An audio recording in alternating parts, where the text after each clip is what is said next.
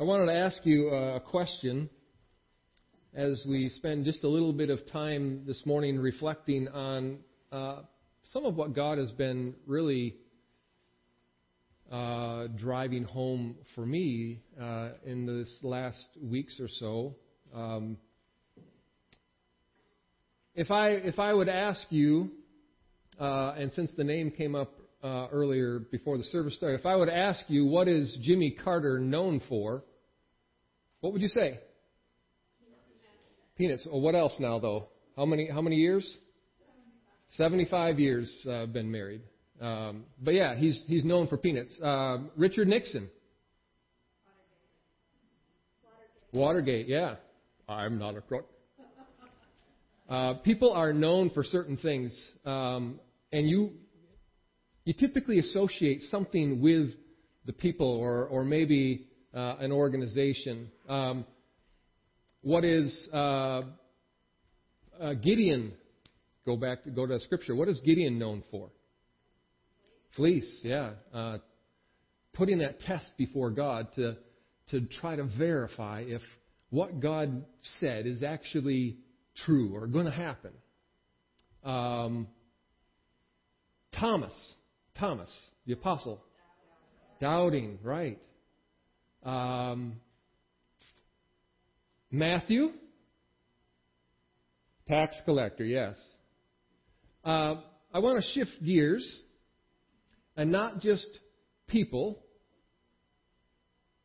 but if somebody were to think about us, what is Overijssel CRC known for?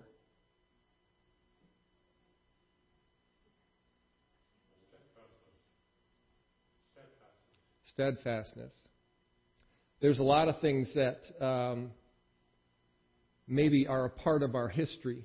But if people would look back over the history of Overijssel, and maybe not just the history, but maybe if they were to look back from 20 years in the future to this next 20 years, am I confusing you yet?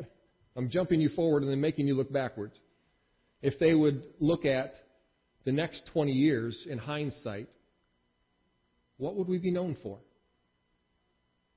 What would you want to make sure that we as a church here in this community, for as long as we've been here, and for as long as God will have us be here, what would you like this church to be known for?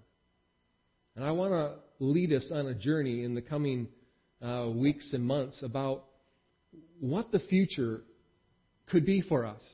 And part of our topic, this morning's message, will help feed into that a little bit.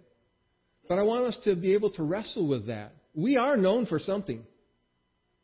If you would ask certain people what Overijssel CRC is known for, they would latch on to that CRC part, and they would give you all kinds of ideas as to what they think we're known for. The things that maybe we're against, or the only things that we're for, or the decisions we've made about this way of doing church gatherings or that way. We are known, as are other denominations, as are other congregations. But the question is, what do you want to be known for? If you could choose anything, what would it be? Yeah. Being the hands and feet, being a loving congregation. So we're gonna keep moving down this road of making sure that the next generation that comes through this place will be known for the seeds that we plant today, the decisions that we make continually. That's what we're going to be known for.